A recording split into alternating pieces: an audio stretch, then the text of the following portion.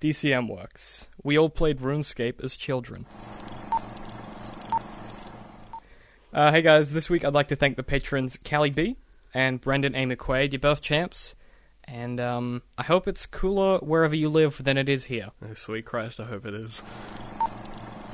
Hey guys, welcome back to another episode of the Art for Artists podcast, the official podcast of DCM Works. Whoa. I'm your host, as always, David, creative director, lead writer of DCM Works, joined as always by my co-host Ben. Hi.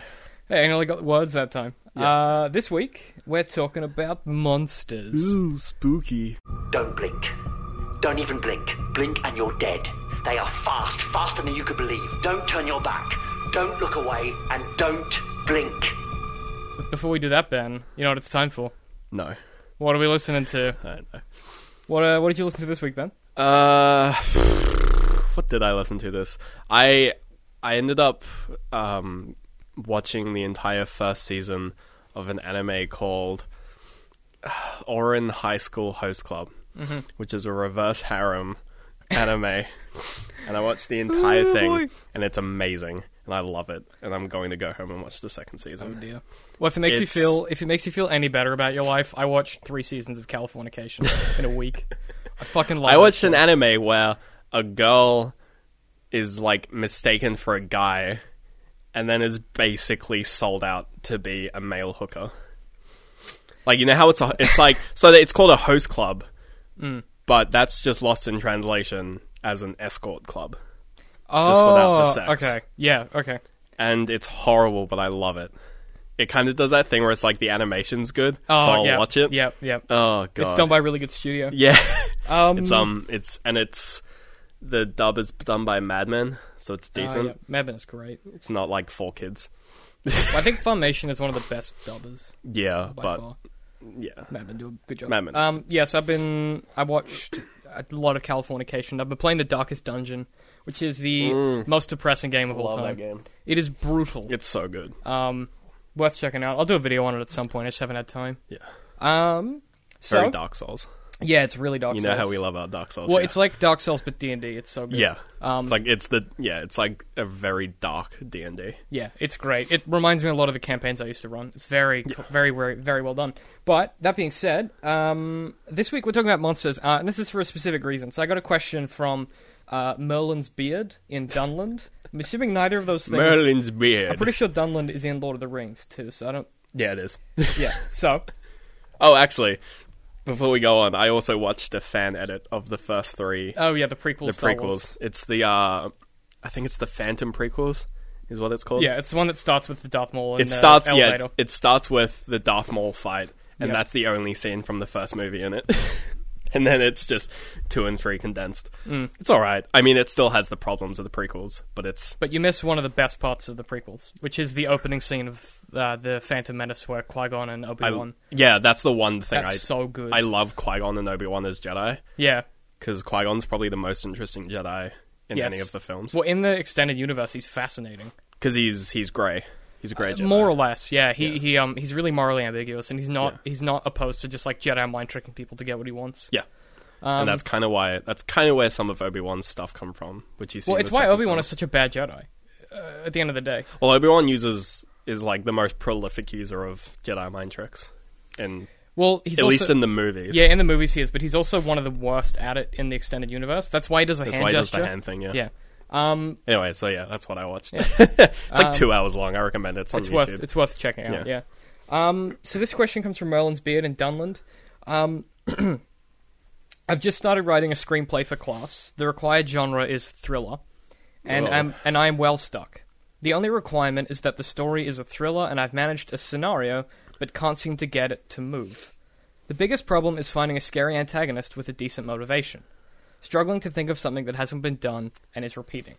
If you have any ideas or thoughts on antagonists/monsters, I'd love to hear them. From Merlin's Beard in Dunland. The thing with thrillers is that most thrillers these days, the protagonist is the antagonist. They sort of do that just easy to play the good guys, the bad guys. Oh, that's not a thriller though. Like from a well, getting... I'm talking like no, I know what you mean. Like the Black Swan thriller. Yeah, see, that's not a thriller. This is the thing with genre, is it's called a thriller in film or whatever, but it's not, on the genre Clover, it's not actually a thriller. Okay. Like, a thriller is anything where it's a combination of two subgenres, which is, I think, detective stories and crime. Or, I think, no, I'm not sure. It's a combination of two. I can't remember. I should have written that down. I did do research, but yeah, it's a combination of two genres to make thriller. And thriller is basically any crime story or detective story where, at the end of the day, there's personal stakes for the protagonist. Yeah. So a normal detective story might be like Sherlock Holmes is investigating a murder and he finds out who the murderer is and there's some danger in the middle and then he solves it and it's fine. So Shutter Island is a thriller. Yes, because the main protagonist becomes a victim along the way. Yeah. Yeah, exactly.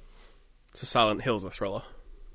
Yes. Because he's looking for his daughter in Silent Hill 2, at least. Yes. Whereas something like The Evil Within is just a detective horror story. Yeah.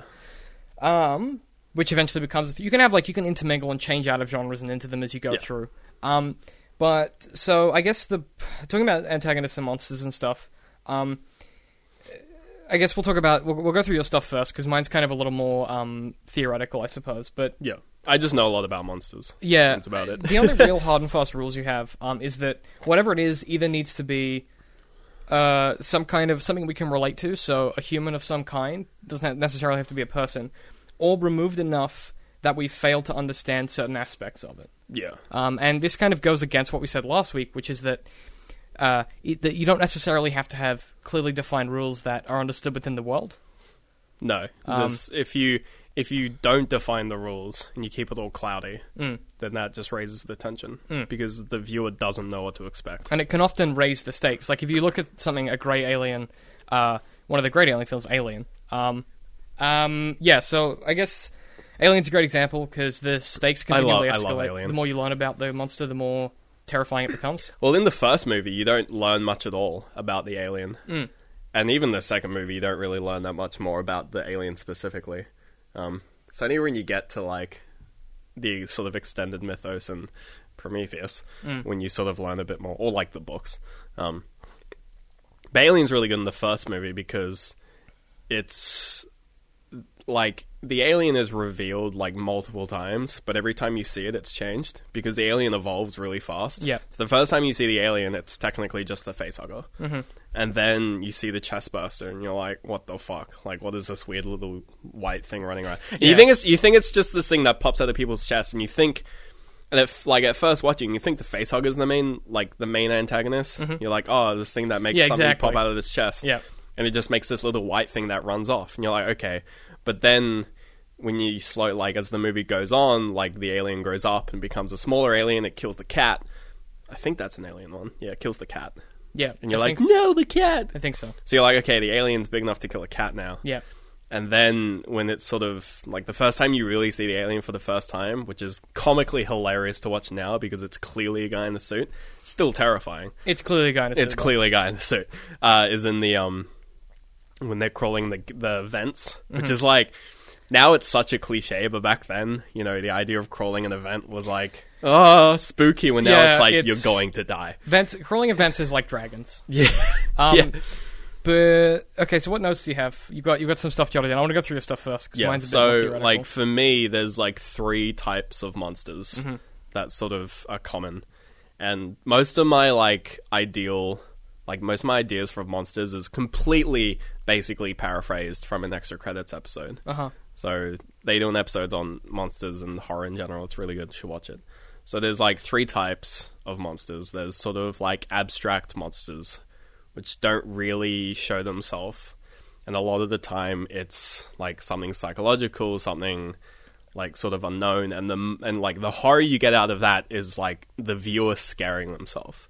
Yeah. Most of the time, like, they will reveal, like, the monster at the end, but, like, for a long time, it'll just be a continuous build-up. It is kind of... The Thing, I mean. Yeah. Is kind of an example of that, because it's never actually really a specific thing. Another great example of that is The Mist by Stephen King. Yeah. Where there's monsters and stuff in 1308. 1308? 1408. The hotel? The hotel one. What number is it? It adds up to 13 when you add up all I the can't numbers. remember. Doesn't matter. I think it's 1308. Yeah. No, it's 1408. 1508? some number where there's a room and It's it the kills. hotel. It's the hotel. It's an one. amazing short story. Oh yeah, and a great film. And the movie's good. Like Yeah. that's the same thing where it's just like you don't know really what the monster is apart from anyone that goes in the room dies. Yep, sure. Yep, good. So, Tick. Second abstract. Second one. Yep. Monsters that sort of represent the worst in the protagonist. one.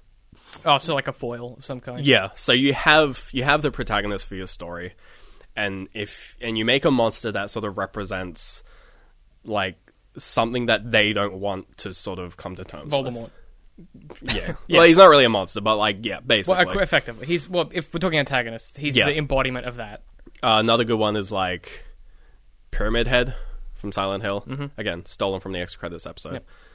Pyramid Head's sort of like when Silent Hill goes from like thriller into like survival horror is about when you meet Pyramid Head. Yeah. And you realize this isn't just a weird town, it's actually fucked up. Like there's some weird shit going on. And Pyramid Head is kind of this really weird embodiment of lust. Yeah, Creepiness. it's kind of A lot all of rape. Yeah, It's a bit odd. I'll talk about that in particular. Pyramid Head's weird. Not Pyramid Head in particular, but that idea I'll talk about a bit later. Yeah. So what was the category that was? So that's like representing to the Yeah, protagonist. so like the foil of the antagonist, of the protagonist. So that's like the third one is kind of an extension of that, where you have a monster that represents part of the human, like part of humanity, and that's a lot harder to do because you can't just like take your protagonist and then find an element of them and then represent that element in your monster. You have to take an element that is shared among everyone and then portray that in a monster. So it's really hard to pull off, and you see it in most sort of like classical monsters. So like Dracula is basically greed. Yeah. Like he represents like being selfish, being, putting yourself over others. Yeah. Gluttony, stuff like that. Zombies are an interesting one because they're sort of just like zombies are just people. Essentially. They're just kind of the animal person. Yeah, and they sort of, like, zombies do a thing where instead of being this scary thing itself, they just allow, like the true human nature to come through. Yeah. Like, they allow for situations which are scary, so they're sort of in that element where, you put people in a situation with zombies and suddenly everything goes to shit and society just falls over completely. And then the Because- zombies only become part of the problem. yeah, like you watch like The Walking Dead, especially the later seasons, and there'll be like zombies walking in the background, and the characters just won't even react to them. Yeah. And like that's not the the problem. Yeah, the Like, problem is the other cunts. and even in the games, the Walking Dead games, you're not worried about the zombies like past the first episode. You're mostly worried the about other the other people. Yeah. That's exactly right. So those for me are sort of like the three types of like monsters, and the first two are like the easiest to do. Yeah. Because you just, when you make something that's abstract, you sort of just put your viewers in an environment where it's okay to be scared. You just put them in a setting where being scared is like to be expected, and then you hint at the monster, and people will scare themselves. Yes. It's overplayed a lot when you just have like really high pitched music and you just slowly zoom in on an empty door. Yeah. Like it's in every film, but it's a very easy way to get scares. The second type is a little bit harder to do because you have to like construct an interesting protagonist and then sort of mirror them in a way that isn't completely obvious, that isn't like totally ham-fisted. Yeah. Like don't pull like It has to be attainable. Yeah, don't pull like what Metroid did, where they literally created like Dark Metroid. Oh, you mean Reverse Flash? Yeah, like don't do like a literal like mirror image of them because your audience will just go, we get it. It's an evil version of the protagonist. Yeah. Like if you can do it really subtly, then it'll sort of it'll subconsciously hit people, but they don't really know why this monster is so scary. Yeah. I think I don't want to. The third one's just hard as balls. Like, Yeah. good luck. It's well. Look, here's what I would. So I guess, particularly because the question is about that idea of like constructing that and of some kind of an antagonist or a protagonist, is what I would suggest is that every story starts with the kernel of like, whether it's a game or a script or a film or whatever it is, you start with the kernel of character. Yeah. So in your head, somewhere vividly, you have a main character or a person in that story of some description. That's usually how it starts. Yeah. Then a setting kind of builds around that. Or a setting, and then you populate it with a person, and that becomes your focus, right? So what I would suggest is once you have that person, so maybe the story's about the character Jack, and he works in a boat. Yeah. But, work out the scenario that Jack is in. So he's on a boat, and it's a cruise ship, maybe, and there's like 400 or 500 people on there. They lose all communication, they run out of petrol, and then a body is found. And that's your scenario. That's the setting. The thing is, when you create that setting where it's like, it's isolated, there's, you're out of power, you have the stakes of, all these people, and then you create the situation of someone dying, it's like, that's, you create a situation where it's okay to be scared.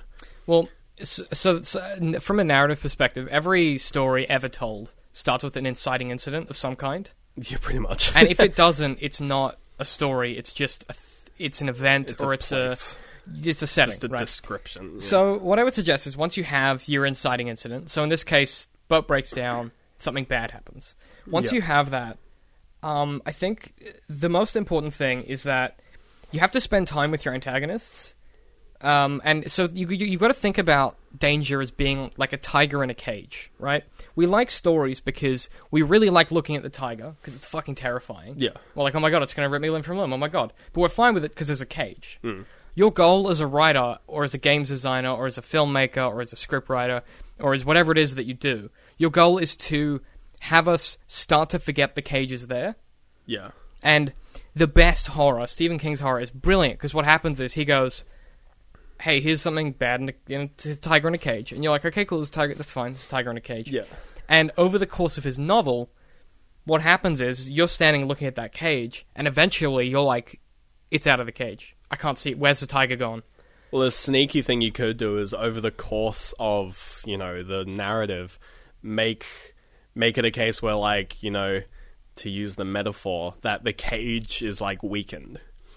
So you're looking at the tiger in the cage, you're like, cool, tiger's in the cage, but then you see that one of the bars is missing, and you're like, ooh, okay, wait a minute. And then you see that, like, one of the faces of the cage is kind of rusted and falling away, and the tiger's clawing at it. You're like, kind of want to get out of here right now. Yep. And you can create that build up, and you could make it pretty much an entire narrative where the tiger never gets out. But it doesn't need to. It doesn't need to, because if you're able to create that build up, the reader will think in their mind.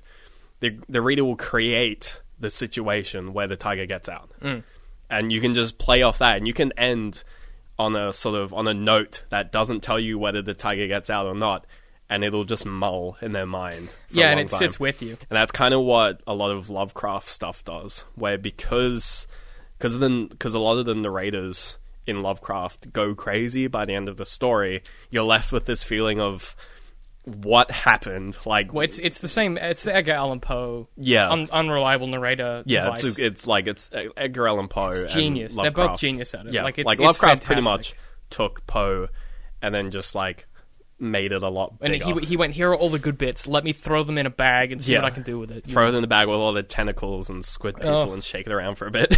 And then the Bloodborne happened, I guess. Yeah, So, okay, so I have an analogy and a suggestion that is a good exercise to start with, and then we can kind of take it from there, and we'll see what you think. Yeah. So, this is an analogy I heard in a writing class a few years ago, and I've kind of changed it and adapted it into something that I think is a little more potent.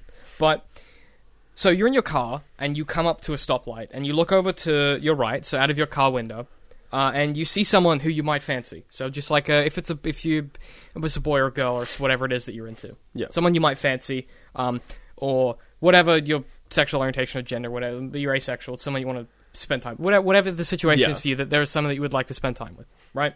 It works better if it's sexual though. So, in your head, and you don't necessarily have to do this out loud, if this is what you're doing at home, run through 3 things, 3 categories of things, all of which are really like these, the categories, you should run through them as if it is the most twisted version of this thing you could do. So these are like the least human things you could do to this person in these categories. So, the 3 categories are kill them. So how would you kill this person if you could? Yeah. How would you torment them? And how would you save them? Okay. And like save them in the least humanely way possible, or is that the antithesis? Like, well, it's like the antithesis. So the whole point of the save them category is like, what would you do? What is the least human things you would do to keep that person safe? okay, Being that they're like the object of some kind of a desire of yours. yeah. So like, say it's a Batman novel and it's a Batman comic and it's like Catwoman. Like Yeah. the lengths he goes to save her are pretty brutal. Like he might kill, maybe. You know, Yeah. we don't know. So just on a notepad or somewhere, you dot those out and you go, okay, so I've got kill them, torment them, and the lengths I go to save them. And you just think about the most extreme things you can think of that you would do to that person if you had to kill them, or if you had to torment them, or if you had to save them. Yeah. And you kind of jot those out, and you kind of get a roadmap of how fucked up you are. And some people it's not very much, some people it's tons, Yeah. right? And then what you want to do is you want to kind of, like a potpourri bag, you want to kind of pick and choose a few of those. Yeah. And you want to go, okay, well, my story, our murderer on the boat, for instance. My story, I want my murderer to be friends with the protagonist from, like, maybe the protagonist many years ago slept with his girlfriend or something, and this is his revenge. Yeah. And he's going to start murdering people. Maybe that's what we're doing. Or maybe he wants to torture this person for no other reason than he enjoys it. So it's just some random guy and he's torturing our protagonist. Whatever the case, you want to kind of pick and choose a few of those things that you wrote down that you would do to that person. Because what you can do is, you sort of, if you can channel that stuff into a creation, so a monster, a person, whatever it is, you can then kind of start spending time obsessing about how your protagonist is going to deal with that. Because the more you obsess about your antagonist, the more powerful the situations are you can create. Yeah. Because your force of antagonism effectively, like, if you spend enough time with it, it will add twists to scenes that you could have never conceived of. Yeah. So, like, a great example is Hannibal. Hannibal is, at some point, if you were to write Hannibal, you would sit down and you would say, what are the worst things I would do to another human being for pleasure? And that's pretty much what Hannibal does. Yeah, and he's the embodiment of that. And Yeah. then you go, well, what are these other characters in these novels? How do they react to that? And that's where the conflict occurs. Yeah. And so what you'll find is, if you have an interesting antagonist, your protagonists become more interesting by definition, and so does your story. Yeah. So that's kind of like, that's a good exercise to go through, and it might sound a bit odd, but once you've done it a few times, it kind of starts to sink in. And you don't really have to do it every time, but once you've done it once or twice, or 2 or 3 times, it becomes sort of you kind of get in touch with what is scary. Yeah. And whether that's like, you know, lust or violence or, you know, the thing chasing you in the dark or whatever it is that is scary in your story, the whole point of it being scary is that in some way you could see it like it is conceivable that it could happen. Yeah. In the context of what it's happening in. I think one important thing as well is to make sure that your protagonist is like relatable. Mm-hmm. Like you want, like, the best horror is when you're able to take the viewer and like pull them into the world. And obviously the easiest way to do that is to make your protagonist really relatable. Yes. And, you know, it's the reason why Alien is so scary, whereas Predator is an action film. Yes. Because we can relate to a blue-collar, just run-of-the-mill person who got pulled into the situation, being Ellen Ripley. Yep. But we know, like, who can associate with fucking Arnold Schwarzenegger? It's like, I mean, maybe some people sure, but not the majority Yeah, of people. it's hard to associate with a hyper strong, like, super soldier, essentially. That is Arnold, so it makes this situation of being hunted by this, you know, this crazy advanced alien just sort of not as scary when both the films are being about characters being hunted by crazy advanced aliens. That could be scary if we could relate to the Predator instead, because that's also another way of doing it. So yeah, and they try to do that a little bit with like Alien versus Predator, where they try to humanize the predators. But I don't, especially with like the extended mythos with the games, where they sort of try to explain what the predators are. They try to sort of like make them seem more civilized. Yes, so that playing some kind of as a culture. Yeah, I just don't think it works. No, but like they're on the right track. Like one of the best antagonists is someone, and this is a particular character arc. So we talk about a lot of different character arcs when you talk about writing. So you've got like the classical hero's journey. So you're Frodo. Someone gets dropped pretty much everything. Someone gets dropped far away from home. Struggles ensue. They get home and tell everyone about how they got home. Yeah. That's the classic hero's tale. Or you have you have the Reformation story, so bad guy turns good, or the opposite, good guy turns whatever it is. Despicable Me. Yep. I haven't seen it, but yes. the very stock standard bad guy turns good story. And, every story follows one of these arcs in some way with different characters. It's 12 stories? Well, it's a little more complex than that, but yeah. There's basically 12 of them. Yeah, but there's and then there's nuances, and you combine them and thread them through each other and stuff. But one of the best things you can do,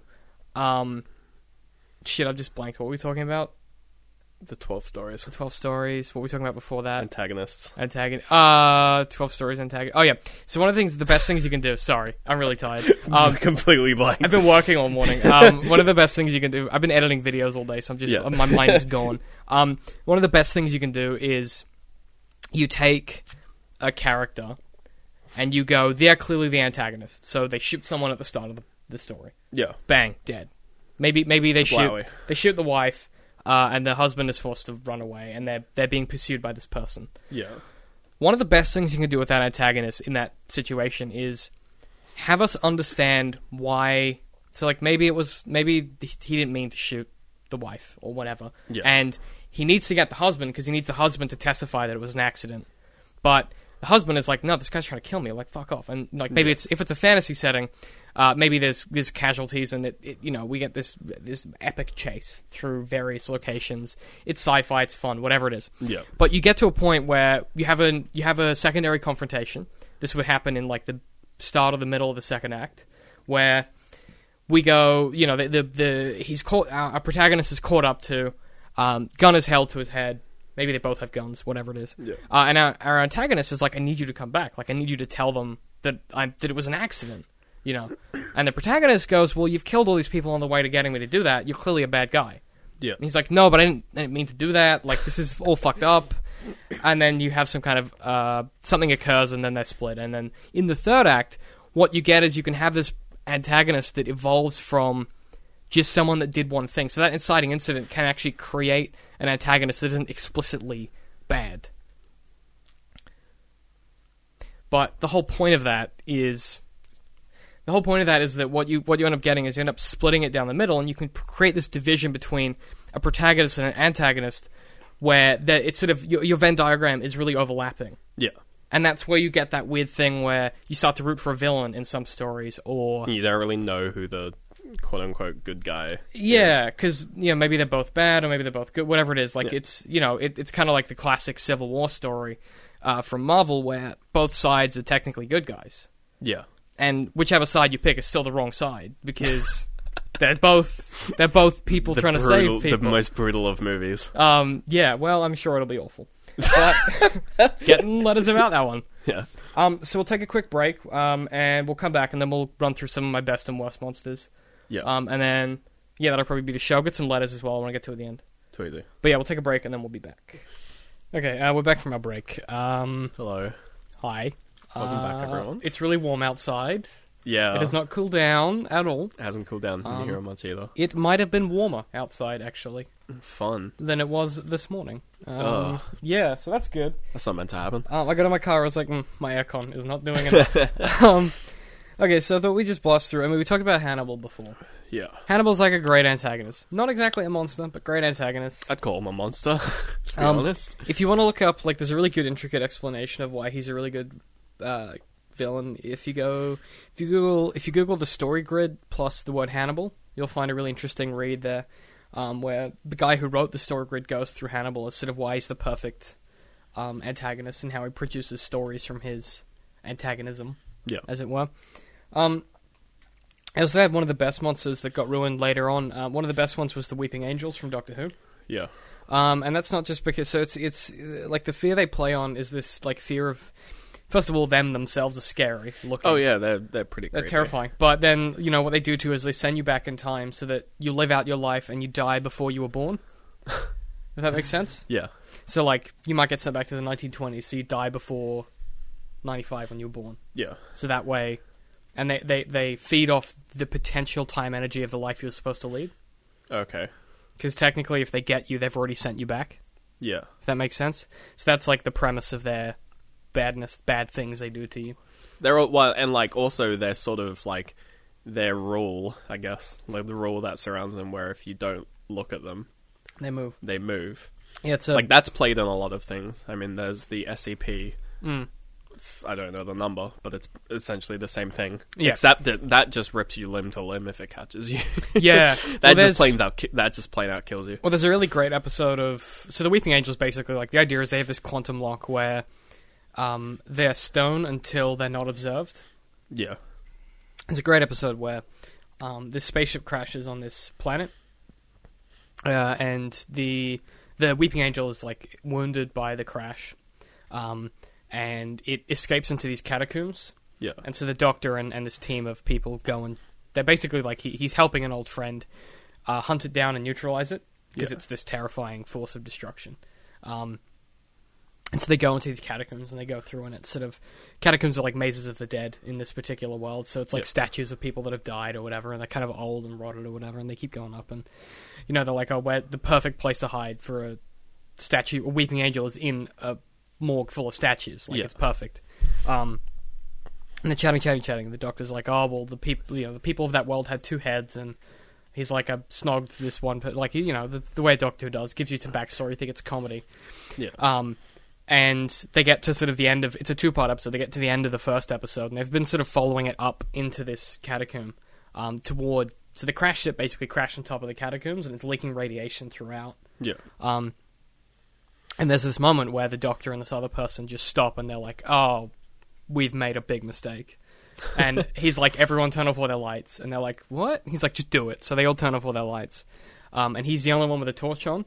Yeah. And they're looking at these statues around them. They're just normal statues. And he turns his light off and on, and the statues moved. Yeah. And he's like, oh.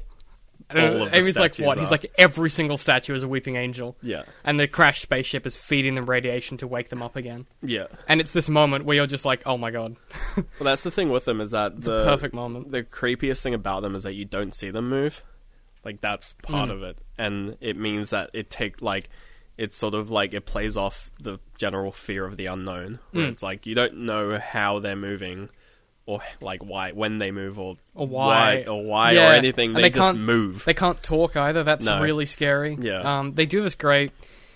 They get ruined later on by some, like, it's Moffat, because they were one of his best creations. This is when he wasn't a showrunner. Yeah. They were one of his best creations in Blink, which is actually, if you haven't watched Blink, it's an amazing episode of TV, let alone Doctor Who TV. Yeah. Which is where they're first introduced, but later on he kind of ruins them because he has them slowed down by when it's really cold or whatever. Like, it just... He just kind of... Like, he kind of wants to throw them in places because they're super interesting, but because of how hard they are to escape, he has to kind of nerf them every time. Yeah.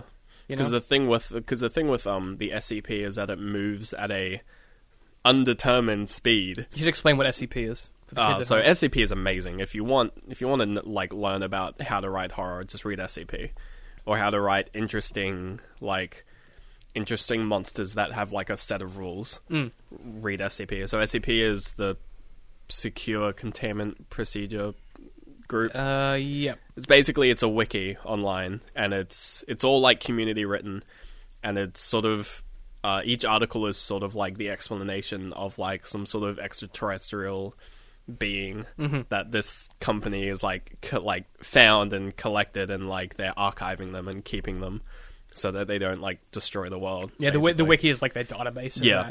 And it's like it's written in a way where it reads like confidential like government documents. So every article will start off with the containment procedures. So you start reading that on how to contain this thing before they even explain what it is. So you'll be reading something and it's like, must be contained within 3 feet of concrete, surrounded by 2-inch thick steel. And you're like, what the hell is it? And then you read it is, and it's a box. And you're like, okay. But then they explain like what the box does, and you're like okay, actually, yeah. Ooh, not good. Yeah, and there's some really like sort of, again, like plays off the abstract. Like sometimes it'll just be a staircase, except they don't know how long the staircase is. And that's it. There's just a staircase of undetermined length that just keeps going. And they'll basically run... like you have to know what it looks like so you don't get stuck on it, because they don't know where it goes or how long it goes. And like there's like ridiculous monsters where like if the monster sees a photo of you, it will just run to you and kill you, regardless of where you are. Yeah. Like, you can be on a different planet, and it'll leap off the planet and find you. Yeah. Like, it'll just run straight to you, and it's like... That's unnerving. And it's where it's where the SCP, I forget, like, they're all numbered. They don't have names. Some of them have, like, unofficial names. Yeah. Like, code names that they're given. But, like, it's an amazing website. Like, and because it's written by the community, some articles are just hilarious. Like, some of the weird things they find, like, aren't dangerous, aren't scary, they're just kind of weird. They're just odd, yeah. Like, there's one of the funniest articles is it's a rock that makes you procrastinate. That's it. And the article for it is, like, containment procedures, and it's like, store it in a cardboard box on this shelf, and then it's like step 3, and it's like, I'll write this later. Yeah. Like, that's the article. Yeah. And it's like, you get ones like that every now and then, and they're hilarious, but, like, most of the good, like, well-written ones are absolutely terrifying. And in terms of, like, you know, even if you take, like, the idea of one and sort of run with it and, like, morph it into your own, most people won't, A, they won't notice, or B, they won't really care because it's such an open... Yeah, it's effectively open platform. source Yeah. kind of thing. Like, a lot of people mistake, like, Slender for being SCP, but it's kind of the same sort of, like, internet-born monster kind of thing. I think Slender, for those of you who don't know, is basically this creature. When you look at it, It just sort of... it disorientates you when you look at it, and if you look away and then look back to it, it disappears once you've looked at it, and then gradually moves closer. Yeah, it's sort of kind of. just... Yeah, the, like, Slenderman sort of, like, it just appears and kills people. Don't really know. Yeah, it's hard to explain, and I think... It's because it has such, like, a broad, like, sort of snippets of it here and there, because it was, like, sort of invented on the internet through forums and stuff. And, like, the biggest initial sort of source of it was Marble Hornets, which is a series of web videos. And then there were, like, the Slender games, which just pretty much blew up the popularity of Slenderman. And also that entire genre of video game as well. They created created survival horror, more or less. Well, like, camera survival horror through the lens of a... Like, Outlast is basically a Slenderman game. It's a better Slenderman. Oh, yeah, like, it's good. And, like, it's not bad, but, like, it has its roots in Slenderman.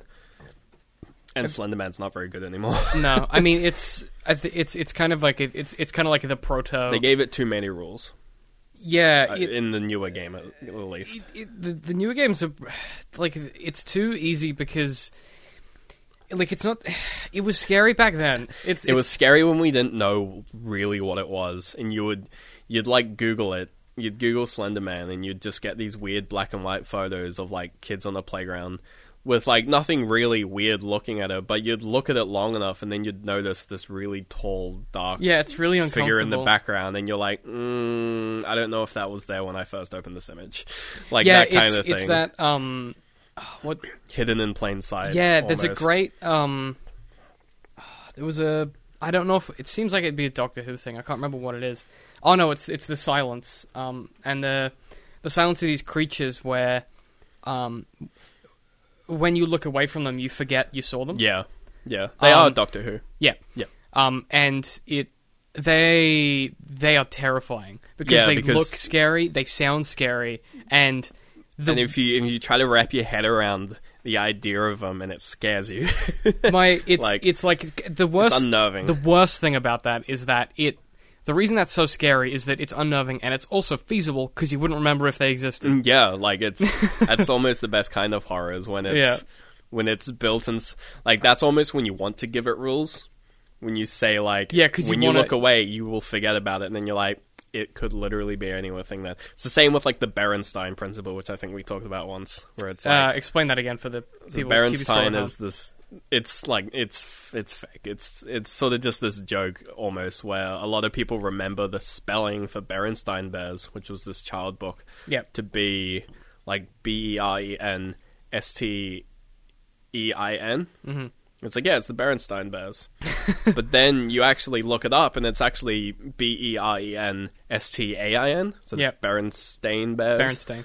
And there was no point in time when the name was changed. It's always been Berenstain Bears. But there's this group of people who have always been like, no, it's always been Beren. When I was a kid, it was Berenstain with an E. Someone's changed it in history. So there's this idea that like there's this group of people that just inexplicably changed universe. Yep. Between the E and the A, and obviously most of these people just are mistaken.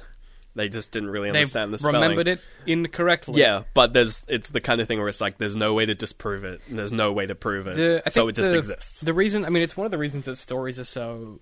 one of the reasons we tell stories is because it's how we remember stuff. Yeah. So that, if you can tap into that idea of, like, you are defined by the things you remember, if you can tap into that, so that's why the silence are terrifying. And there's, he ends up using them to... He, like, defeats them in a really clever way. Yeah, he basically video cameras... He tricks them into saying, you should kill us all. In 1969, during the moon landing on TV, intercut between Lance Armstrong landing and saying, it's one small step for man. And the premise is that video footage has been there since that video footage was ever taken, but no one remembers it because it's the silence. Yeah, because you forget it. And so then every time you see one of them, you kill them. Yeah. And then you forget you killed them. Yeah. And it's like, so over time clever. They just get exterminated. Yeah, they kill them. They get killed off automatically. Yeah, and there's an amazing the ending to that story arc is one of the best directed snippets of Doctor Who action ever. Yeah, but it's still like, whatever. It's not great. But that whole premise of that is that tapping into that idea that you define by the things you remember, and so it's scary because you kind of take it away bit slowly. Yeah, you chip away at that until. And then, there are characters who, when you do find out what the silence isn't the creature, the silence is a religion, but the silence is what the creatures get called, because that's just sort of what they end up being known as, because you can never tell anyone about them. Yeah, because it's sort of just like... Yeah. Yeah. And even, like, one of the characters takes a picture on her phone, but every time she stops looking at the picture, she forgets what it was. So when she looks back, she's like, oh my god, it's that thing that I took a picture of that I kept forgetting about, and she looks away, and she's like, it's quite, it's quite interesting. So it's, and then, some of the characters work out clever ways to remember that they've seen them, so they just get a Sharpie, and they do tally marks on their arm every time they see one.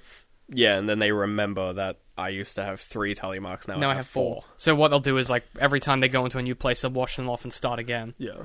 And so there's an amazing piece of cinematography with that, where, and I think if you're writing a script, which this person is, Merlin's Beard, whatever your real name is, Merlin.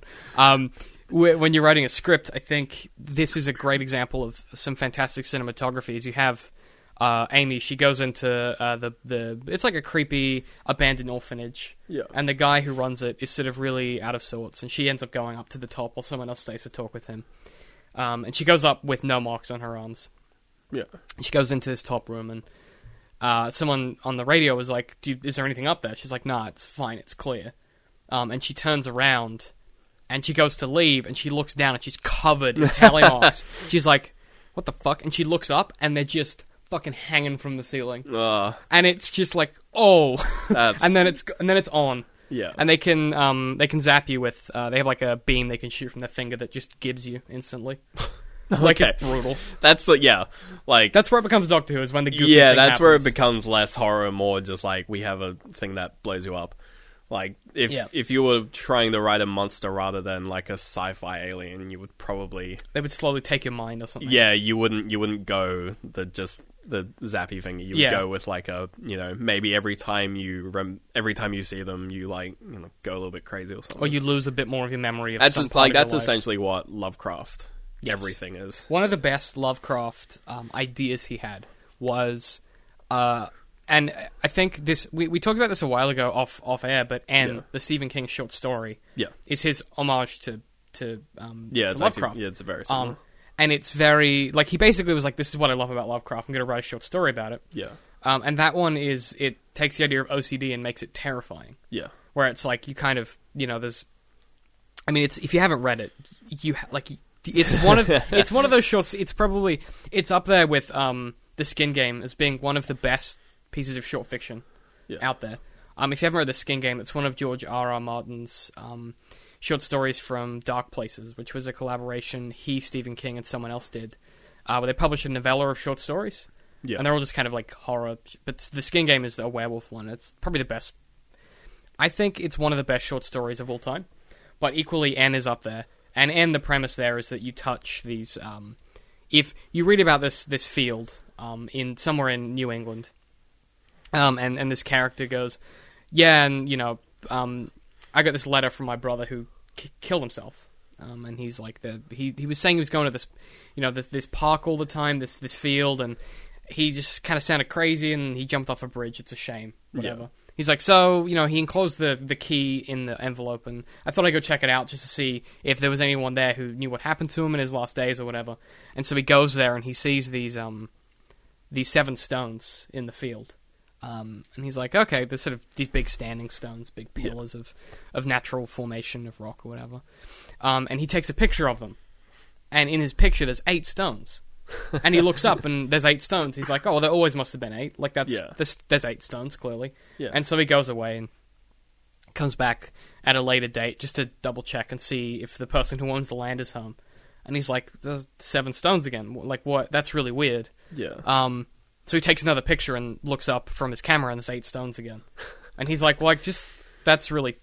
And then you kind of get this moment where you're like, oh, no. And so he gets out of his truck, and he walks down the hill, and he goes, and he's like... Maybe if I touch the stone, just to check it's there, just to check that there's 8. Yeah. And he touches it, and he's like, ooh, that felt weird. Like, something's wrong here. Yeah. And he is sort of gradually getting more and more symptoms of OCD. And he's like, gotta be 8, can't be 7. He does everything in even numbers all of a sudden, and then he's got, like, this hectic OCD, and he goes to a psychiatrist, and the therapist is trying to, like, help him work through it. And he talks about, like, if you look through something, there's always 8 stones, but if there's not, there's 7, and there has to be 8 stones. And you gradually get to this point where he sort of starts to sense that these stones, if you look through the camera at the right time of day, there's, like, this dark shape contained within them. Yeah. And it's like this, you know, Lovecraftian-esque monster that he can't quite recognize, and yeah. It gradually gets worse and worse and worse until he kills himself, because he can't function, because he's, like, constantly going back to touch the stone to keep it there. Basically Lovecraft. Yeah. Yeah. And there's this great moment at the end where Stephen King's it, where you're reading the therapist's notes. Yeah. So he's enclosed the first letter that his patient received from his brother, and it's sort of, you're reading his notes. That he's enclosed within a letter to his sister. Yeah. And the ending of it is like the end of the letter to the sister, and he's like, do not go to the field. Do not go to the field. You can't go to the field. And then it goes... She goes to the field. Well, the best part about it is he then goes, enclosed is the key to the field. Oh, great. And it's like, love, blah, blah, blah. And it's just like... Yeah. Like, it's just... Yeah. And there's a at the start, I always forget this, but it gets worse, because then she's actually writing... I think it's one of his relatives... No, it's one of his sister's relatives, or one of his aunt's relatives or something, that has enclosed all of this, and is writing and sending it to someone else's psychiatrist. Or something. Like, it just it's like worse. layers on layers. Yeah. Yeah, same thing with... Because you recommended N to me when I was talking about... House of Leaves. Yes. And that does a similar thing, where it's just layer upon layer and layer, and you don't know where reality starts you become this, and where this hot where the mess. story begins. Yeah. And by the end of it, you're just convinced nothing in this book is real. You're like, this is all like... But it all has to be real, or else none of it makes sense. Okay. It's brutal. Sorry, we got off on a tangent. Yeah. I just love stuff like that. Like, it's scary because it's hard to identify. It's you can't put your finger on it, and the minute you do, you wish you hadn't. And in these stories, there is still an antagonist. Like in N, it's the 7/8 stones. In House of Leaves, there's a movie. Yes. And that is, the movie is very... and inside the movie, there's even an antagonist, which is a house. You know, it's a typical, like, weird, haunted house story. But you are able to sort of develop these, like, low-level, just...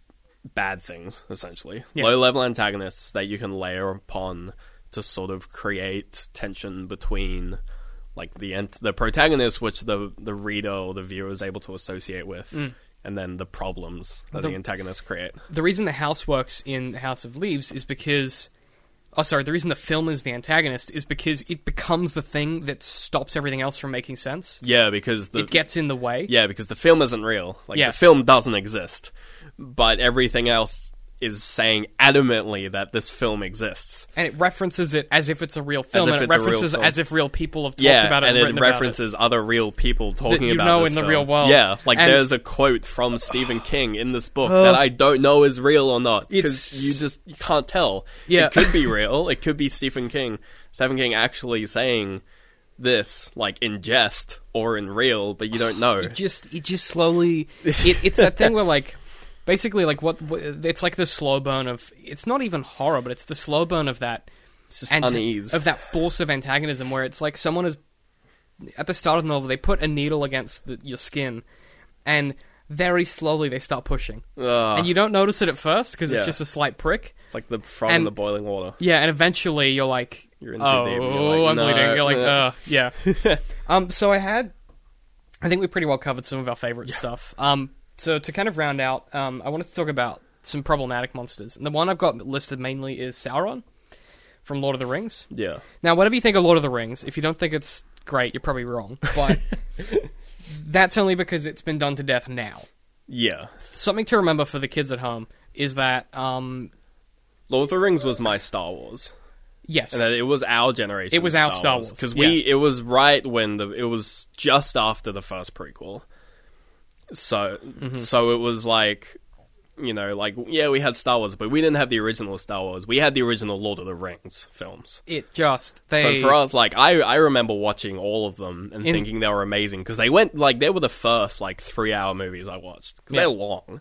They're really long. And it's so, like, for me as a kid, like, they're my Star Wars. If you didn't cry at the end of The Return of the King the first time, You may don't not have be- a- you you don't may not have be a human. soul. Like, No. it's like our It's so generation. sad. It's just that kind of, yeah, it's our Star Wars. But one of the things that makes one of the things that made Lord of the Rings so good is that no one had done that.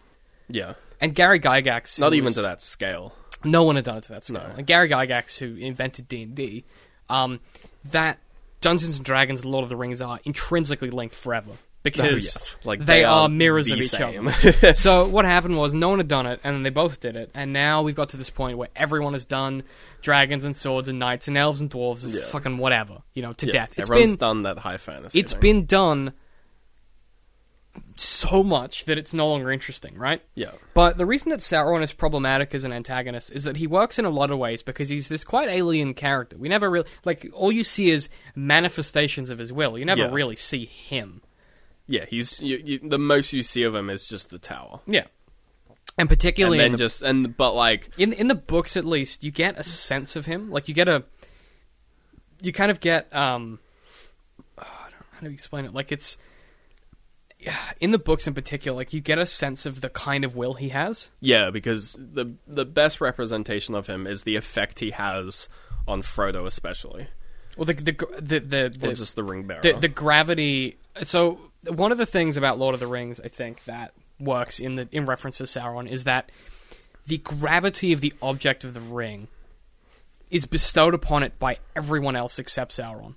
Yeah. Initially, so like the reason that Sauron cares about it is because everyone knows that Sauron cares about it.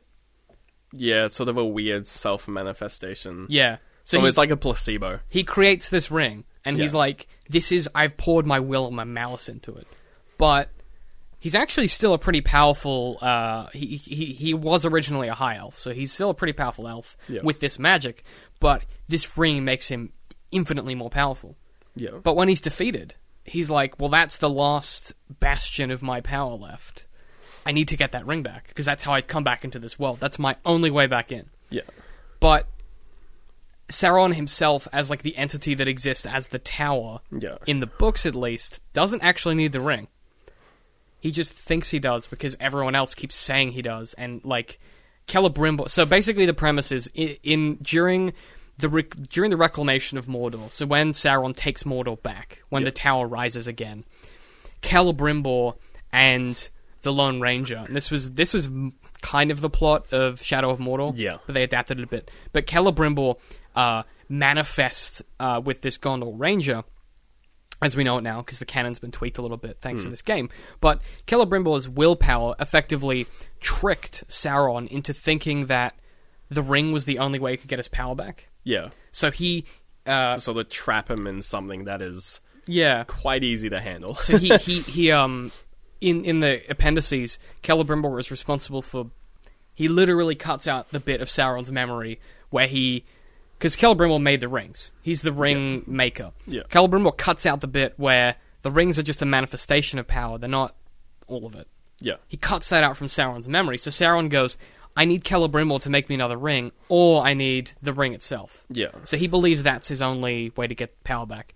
So the reason he's scary is that he goes to all ends to do this. So he, stirs the mountain trolls that come down the hill in the first one. He has all of these, he builds these amazing armies. He commandeers Saruman. He corrupts the White Wizard.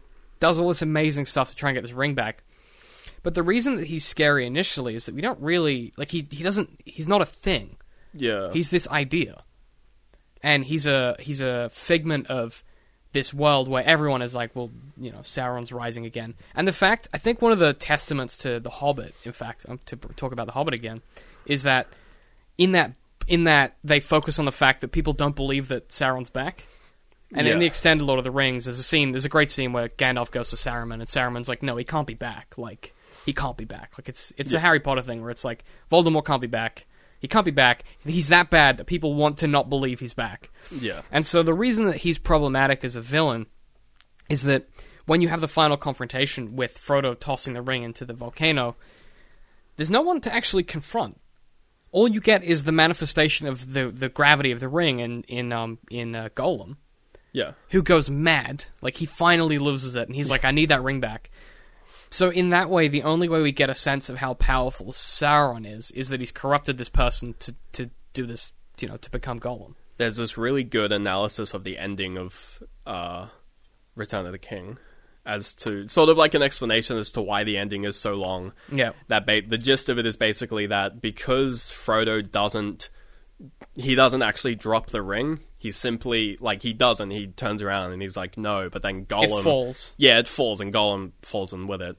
So because Frodo doesn't actually... And you see it through the ending that Frodo doesn't actually smile at all until the very end when he leaves Middle-earth. Because the whole time he's, when he gets out and, the fucking lava and everything, and just before the eagles are coming, he's not smiling, he's not glad... Sam is relieved. Frodo is he's shell-shocked. Frodo is like, I didn't succeed. Frodo is still trapped because he never with the ring because he never gave the ring up. He got it stolen from him. Yes, and that's the same problem Gollum has. Yeah. Except Gollum sort of is I guess, because he dies with the ring. Well, he's almost. Oh, I meant before death. that. The whole Gollum's whole problem is that he never relinquished it. It was stolen by what? It was lost, and Bilbo took it from him. Yeah,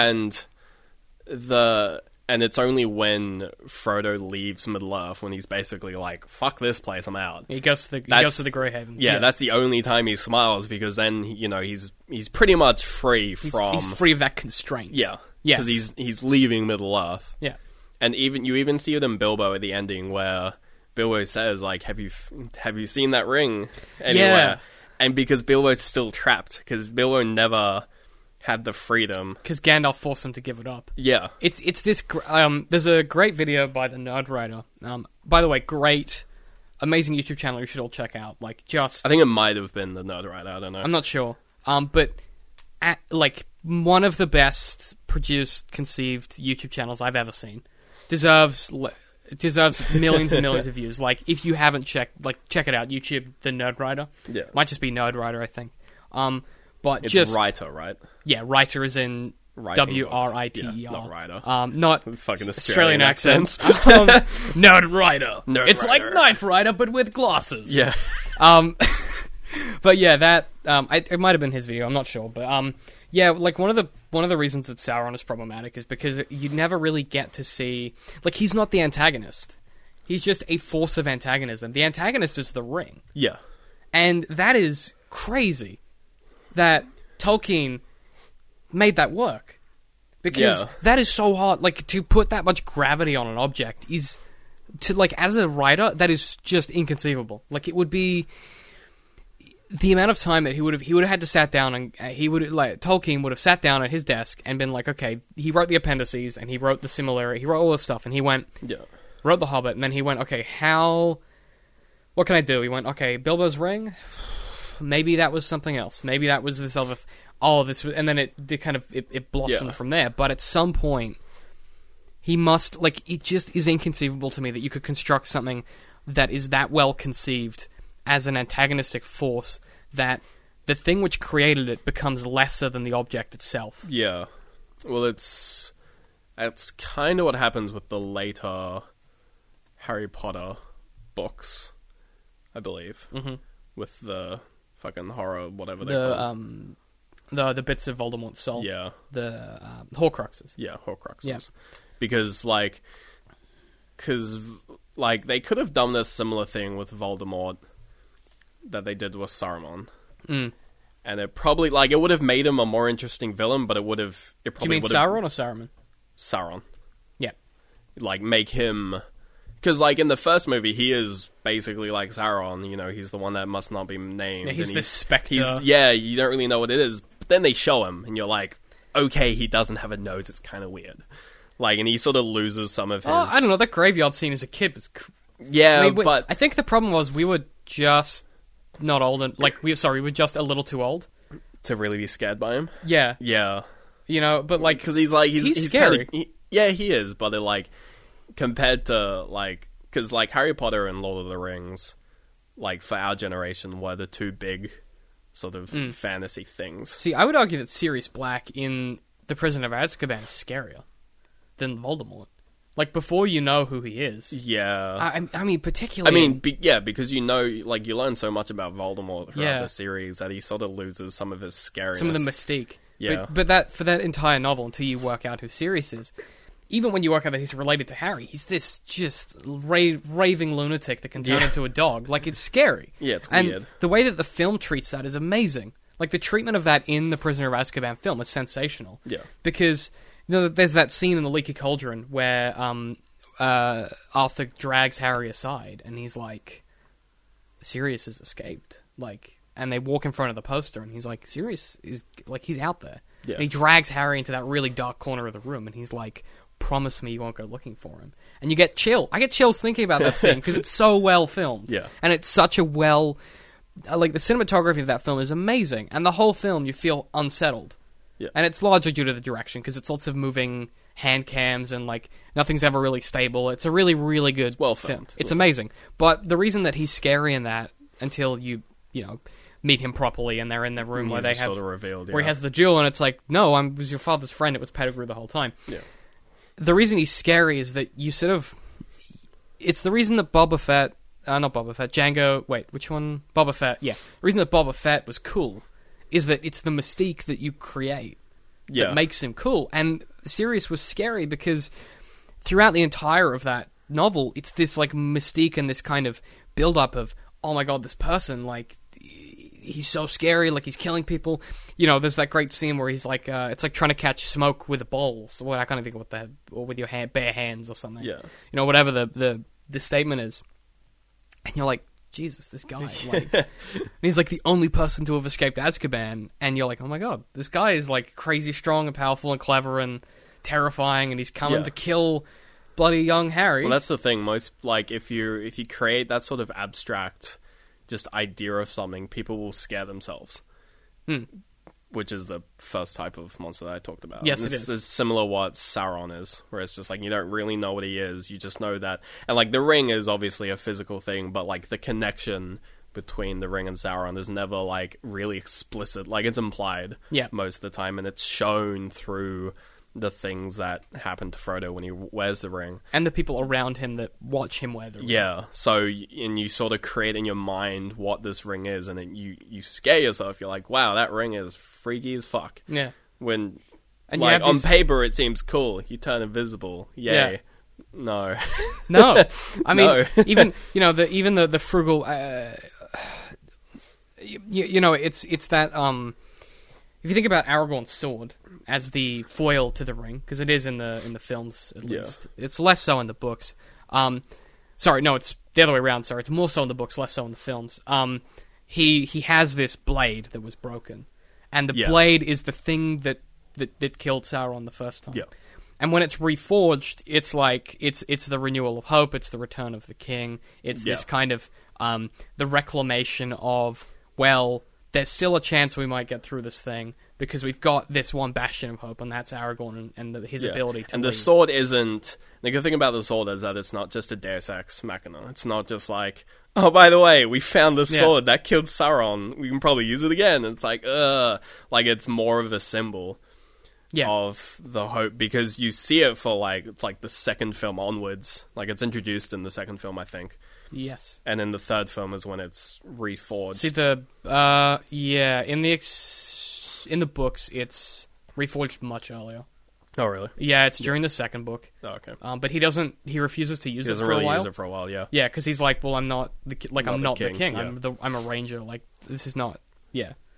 Yeah, It's not and my it's blade. because it's not, and because Sauron isn't a physical thing, you know, like if Sauron was like a person, you'd make the sword, you'd be like, okay, the sword kills the guy. The sword can kill Sauron. Yeah. That's what the thing would be. It's like the only thing that can kill Sauron. But because Sauron is a symbol, it makes the sword a symbol as well. Yes. Because it's not there's no, because when you see a sword, the sword is a weapon, but because there's nothing to attack really, yeah. it sort of turns the sword into just this symbol. Well, the which sword- is really well done. Yeah, and I think it's, there's a there's this kind of great this great thing. I mean, we've talked about Lord of the Rings a lot in the last 2 weeks, and that's because a few reasons. I've been writing a whole lot. Like I've been doing a lot. I've been like reading a lot about the making of The Hobbit and why it's so shit. They stopped filming the third film like halfway through to catch up like the script to finish writing. You should if you haven't yet, for the people at home, you should look up the extended like the behind the scenes DVD, stuff. Yeah, it's super very interesting. It really puts into perspective the difference between the original and then. And you can The sense Hobbit. it's one of those things where you can sense that there's a. You can tell that they're all just like, we scraped through. It's the prequel thing. Like there's a great moment in the prequels behind the scenes where they've just watched the first final. It's like one of the final edits of the film. Yeah. And it's the crew or whatever, and it's Lucas and it's his people. And the lights go up, like the credits roll, the lights go up. And everyone kind of looks. Just like, everyone kind of looks at each other.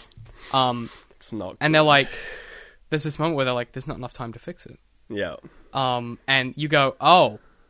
Yeah, okay. Yeah. And like it's one of those moments It's where you're like, brutal. oh, that's what happened. Like And the problem with films is that, especially if you're George Lucas, you're not allowed to go and edit them. No, well, he's cut. The problem is he's surrounded by yes men. That's a whole different problem. Like but the reason that it's like that tonal thing, like you just sometimes know if something isn't working. Yeah. And I think from particularly talking about antagonists, one of the things that is true of, doesn't matter if you're making a game, if you're doing a script, whatever your medium is. When you construct a scene, you have to have movement of some description. And so in the question, Merlin talks about having trouble getting the script to move. Yeah. So what that tells me is that probably what you probably got the scene issue that a lot of people have when they first try and write stuff, is that a scene has to exist for a reason. So like a good example is Boromir's death. At the start of the scene, you have life, and at the end of the scene, you have death. Yeah. That's the movement in the scene, is that someone has to die. And sometimes, structurally, your novel will, or your script, or your screenplay, or whatever it is, or your game, will demand that someone dies. Because that's what needs to happen for the story to make sense. And, if you watch Game of Thrones, you'll understand this pretty intimately. And once you kind of educate yourself about this, you won't find yourself angry that characters have died. You'll just be able to enjoy the fact that you're sad. But, like, a lot of people get really angry when he kills characters, but he's only killed, like, 2 main protagonists. Yeah. In the entire series so far. And I won't say who if you haven't watched Game of Thrones, but one of them occurs at the Red Wedding, and the other one just occurred at the end of the last season. Yeah. That's the two, they're the only 2 protagonists he's killed. Yeah. Everyone else has been side characters, you could argue that the Viper, so Oberyn versus the Mountain, that fight, that was kind of one of the first times where he killed 2 people at once that were super important to the story. Yeah. But he doesn't kill a lot of people, and a lot of people are really hung up on the fact that they think he does. So what I would say as far as moving scenes and stuff is that if you can go, at the start of this scene, my character needs to be happy, and by the end they need to have lost hope.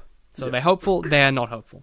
So, let's say our protagonist Jack is on his boat, and he's had a really good day, everything's going well for him, and he's gonna go and ask the girl to go have a drink, like a date, who is in the cabin next door, right? And so he goes, something happens, and the end of the scene is that he's lost his hope and he's lost his confidence. That's the structure you have. You go, for the next scene to work, he has to be feeling hopeless. So you add what we call something, there's no literary term for it, but something strange has to happen that you aren't expecting to get you to that point. Yeah. So he can't just go and ask her and she says no, because that's not movement. That's bad. That's just life, and no one wants to read about life. We want to read stories. So he goes and they're chatting, and something weird happens, like maybe an old flame who he didn't know was on the ship walks past and is like, "Oh my god, it's you!" And she's really affectionate, and it's really weird and awkward, and no one knows what to do. And then she walks away, and he's like, "Oh, so you want to go for a drink?" And she's like, "Well, maybe you should go have a drink with that person instead." And you do that thing where you go, yeah, or it's like an oh, of course that happened. But it's like, what else would go wrong? Yeah, which works because you've got that, like, you give your scene legs. Yeah. So, if you're making a game, and this is a great example of, I've been watching some Firewatch footage because it's coming out soon. Yeah. And that's this game where you play as a park ranger. And you never see another person, as far as I'm aware. I don't know if you do or not, but you don't see a person for a long time. You see some people from afar a lot of the time, but you just see signs of people. There's a great moment where, at the start of a scene, you have to be thinking that everything is fine, and at the end of the scene, you have to be freaking out. Yeah. Like, your protagonist is fine and then freaking out.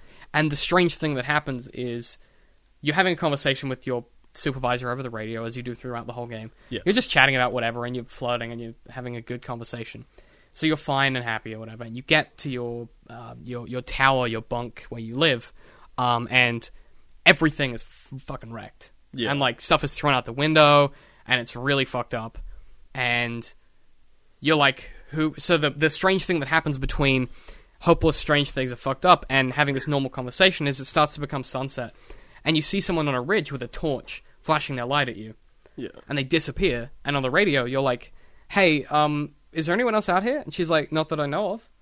And you go, "Ooh." And you get back to the tower and everything is ruined. So the strange thing that makes that work is the guy on the ridge with the torchlight. If you didn't have that, you'd be like, well, bears? It's bears.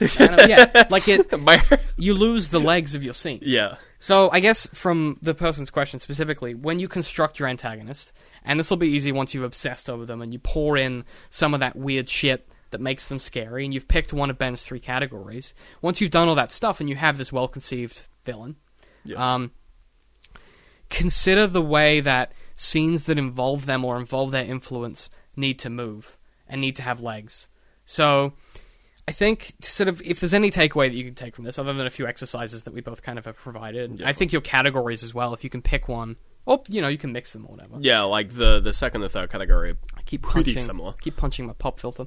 I think the big takeaway from this is that,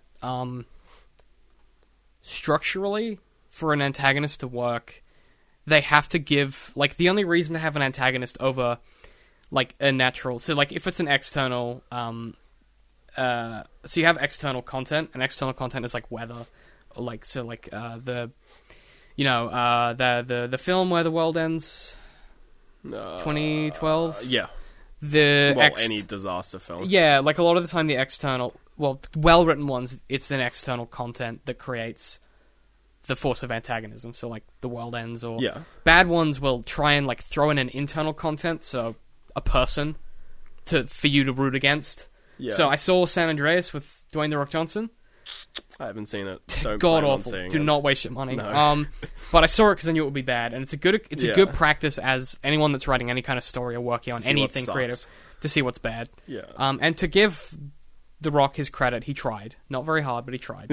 And so you can tell the script was designed with no antagonist in mind. And at the last second, they make one of the guys who's kind of a dick he, like, pushes some people out of the way to get into a helicopter or whatever, and they die, and then at the end he gets his comeuppance because he gets killed. Oh, wow. So they sort of manufacture an internal content antagonist for the sake of audiences need someone to root against. Don't do that, because it cheapens your shit. And if you're writing a novel, say you've written a novel and you go to an editor, and they say, You need to have internal content protagonist or antagonist. Just tell them to fuck off and go take it to a different publishing house. Like, understand the rules of how to construct good antagonism. And go and research it. I think, like, the best thing you can do is go watch a bunch of horror films. Go read some good horror novels. I'll leave a... I mean, we talked about all the books that we love, but I'll leave a list in the show notes if I can remember. Yeah. Go read some. Just, do some research. Even just Google, like... There's some great explanation videos of really good antagonism. You mentioned before the 3 types of horror, which was from... Extra Credits. Extra Credits. They have 2 videos, one about monsters and one about horror protagonists, which is also a good place to look. Yes, because protagonist is like a third of... Like, horror is like setting monster protagonist. Yeah. And you can kind of like put more effort into one or the other, but having all 3 is really good. Like Alien, amazing setting, and you'll amazing find protagonist, pretty good monster. And the great thing, I imagine, when they were writing that script and coming up with that story, is that the scenes kind of produce their own legs. Yeah, because when you put a bunch of good stuff in a tin can, you shake it up, good shit happens because the ingredients you're cooking with are good ingredients. And so it's like, the setting of that film is held up by its amazing, like, art design. Oh, phenomenal. Like, the best. So well conceived. It's a genre of its own now. If you're not aware of that, go look up, there's a great video that, I want to say it was Good. I can't think of who. Good being G-U-U-D-E. But, I think it's his, he does a commentary playthrough of the game. But he grew up... Alien Isolation. Yeah. But he grew up with the Alien films. Yeah. And so he talks about the art style, because the game very closely mirrors that. The retro-futurism.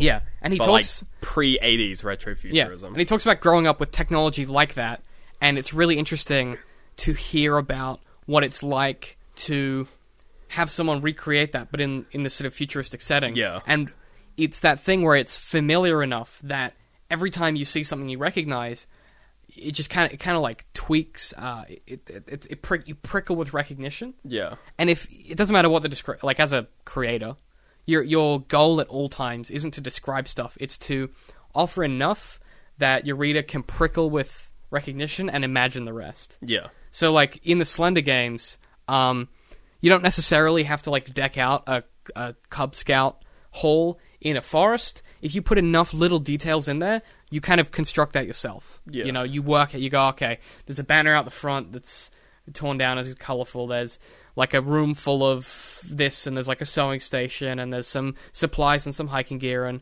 this and this and that, and you kind of go, this has got the sense of being you don't have scouts. to cover every room with like, this is a scout hall. So trust that when you put all those ingredients into your bag, in your story bag, and you shake them up, make sure the ingredients are quality. And what you'll find is that, like, particularly with antagonism, if it's good, it will breathe life into everything else. Your protagonist will naturally like become more fleshed out because they're facing these more interesting challenges. Yeah. So I guess, I don't really know what else there is to say. I mean, we could talk about this for hours because this is. I love narrative structure. Well, I'll probably do a video on it sooner or later on DCM Works with our upcoming YouTube channel stuff. But yeah, so focus on go and look up the 3 categories. Yeah. Go rewind, listen to this again in a few days. So let it soak in, come back to it. And yeah, my best recommendation is use those 3 categories, pick and choose. Spend time with your antagonist. Yeah. Think about their motivations. Think about the stuff that they would do. Go through some mental exercises. And if you do it well enough, you'll find that it kind of writes itself. Yeah. Because when you cook with good ingredients, good shit happens. Pretty much. So yeah, I mean, that's probably about it for this episode. Loath as I am to stop talking about, because I love this stuff. Horror. Yeah, it's so good. Yeah. Got any closing thoughts for us there, Ben? Not really. Not really. It's so hot in Australia. It's boiling. So hot. Gotta get this fan going. Yeah, so where can people find us, Ben? Podcast@dcm.works if you want to email us questions and shit. Yes. Twitter is DCM_works. Yeah, we have t-shirts somewhere. Redbubble.com/people/DCM, or just see the show notes. Patreon.com/DCMworks. Yep. All the stuff is down below. And for any business inquiries, David@DCM.works. Fancy. Yeah, I mean, other than that, I really enjoyed this. Yeah, Admittedly, the first half, I was a bit out of it. Yeah. I've been editing all day. Yeah. But this is my favorite shit. So I love it as well. It's good fun. Good fun. Otherwise, keep an eye out. We got some stuff on the horizon. So yeah, thanks for everyone who supports us and listens. And if wherever you consume this, if you give it a hot like or a rating or a Subscribe thumbs or up whatever or the fuck they have subscribe, on the website whatever it that is, it's whatever on. you use, give it a hot whatever Give that it a is, something. and we'll certainly notice. Yep. I mean that's goodbye. Bye. Bye. Well done, and like the gameplay is super fun, and like because those three things are there, it's like it's exceptionally good. I could do it in a heartbeat and make millions, but it would feel like just gouging my soul out. Yeah, Jurassic Park's a little more like DDR. If Shrek is a fairy tale creature, can he actually own land and want to kick them off? Where did that come from? You have to make a lot of shit up to make good art. Yeah. That's just the truth of it.